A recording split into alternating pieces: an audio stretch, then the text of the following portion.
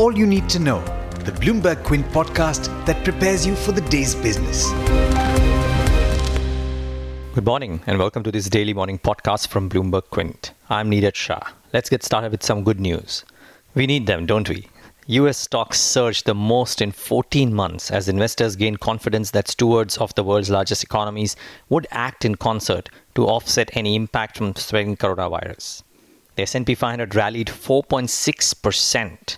The news was that the group of 7 finance ministers and central bankers will hold a teleconference today to discuss how to respond to the outbreak.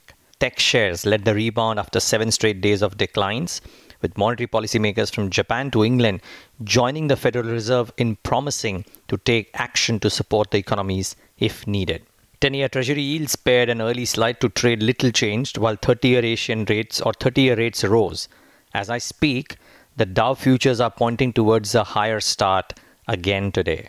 In slightly tough news though, new cases continue to rise in the US. 4 more patients died in Washington state, and a top US disease expert said that the coronavirus is likely becoming a pandemic.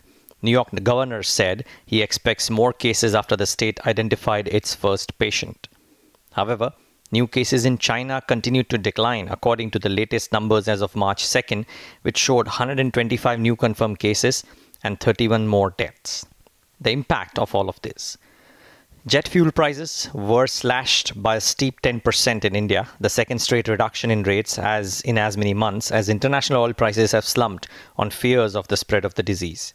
Simultaneously, the rates of non-subsidized cooking gas were cut by 53 rupees, wiping away a third of the record 144 rupees per cylinder price hike effected last month.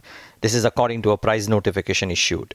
Sticking to that, and that space that is, onto some corporate news. Vistara is evaluating bidding for Air India, but a decision has not been taken yet on placing a bid, as per the chairman of the Tata Sons Singapore Airlines joint venture on Monday.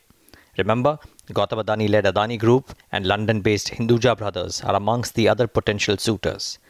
The government officials indicated, though, that the March 17th deadline for placing Air India bids is likely to be extended. While stocks in Asia are showing some signs of optimism, buoyed no doubt by what happened to the US markets, and the SGX Nifty 2 is indicating a signs of a rebound. It is over to Darshan Mehta for the trade setup in India. Good morning, Darshan. How's it looking? Hi Neeraj, good morning everyone. It will be a very interesting day today after the big 1200 point bounce on the Dow. The SGX Nifty is also indicating a positive outlook.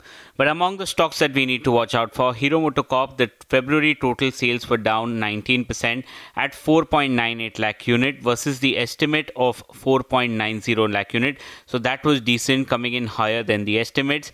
Motorcycle sales was down 14%, while the scooter sales was down 68%. So on a year-on-year basis, it's down 20%, but coming in better than what the analysts were anticipating. Torrent Power says that the Maharashtra State Electricity Distribution Company has handed over Shil, Mubra and Kalwa divisions and its operations to the company. On 3rd Jan, the company had won the distribution franchisee for distribution of electricity in these 3 areas. Parag Milk Food has clarified that the promoters have pledged 1.87 crore shares with Kotak Mahindra Investment as of date. The promoters have repaid 31 crores out of the original loan amount taken from Kotak, and the outstanding loan stands at 33 crores. The company in its press release said that they would pay the entire outstanding amount of 33 crores within the 90-day period that they have and release the entire share pledge from Kotak Mahindra Investments. Kohinoor Food will be invoked. The consortium lenders of OBC and IDBI Bank have served notice under the SARFAESI Act. Reliance Capital has defaulted on a term loan on Jan 31st due to HDFC and Axis Bank. Tilak Nagar Industries have defaulted in payment of term loans worth 15 crores which was due on Jan 31st. DB Realty has also defaulted in the payment of intercorporate deposit worth 85 crores which was due on Feb 1st.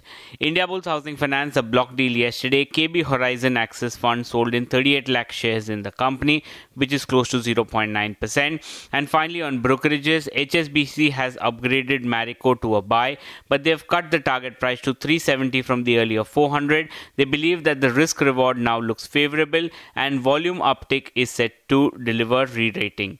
But there's much more you need to know before trade actually starts. For that, log on to our website bloombergquint.com and click on the All You Need to Know tab and you'll be prepared for morning trade. Thanks for that, Darshan. I would watch out for some of those stocks which got impacted yesterday due to coronavirus fears. The exhibition stocks, stocks of the casino operators and airline stocks, all of which cracked quite viciously.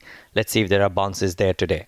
The rupee pared its gains though, and remember, settled at 56 paise down to 72.74 against the US dollar on Monday after the 2 fresh cases of coronavirus were detected yesterday.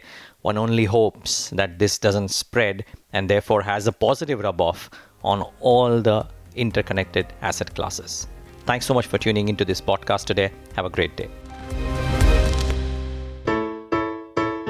I hope you enjoyed listening to All You Need to Know. Did you know that you can listen to the show on the IVM Podcast app? On the IVM Podcast app, along with this, we have a number of other shows which you think you'll enjoy. Listen to Cyrus Says with Cyrus Brocha as the host. Listen to Paisa Vaisa with Anupam Gupta. The Scene and the Unseen with Amit Verma. Or Shunya One hosted by Shiladitya Mukhopadhyay and myself. Check out the IVM Podcast app to get more talk content that you will enjoy.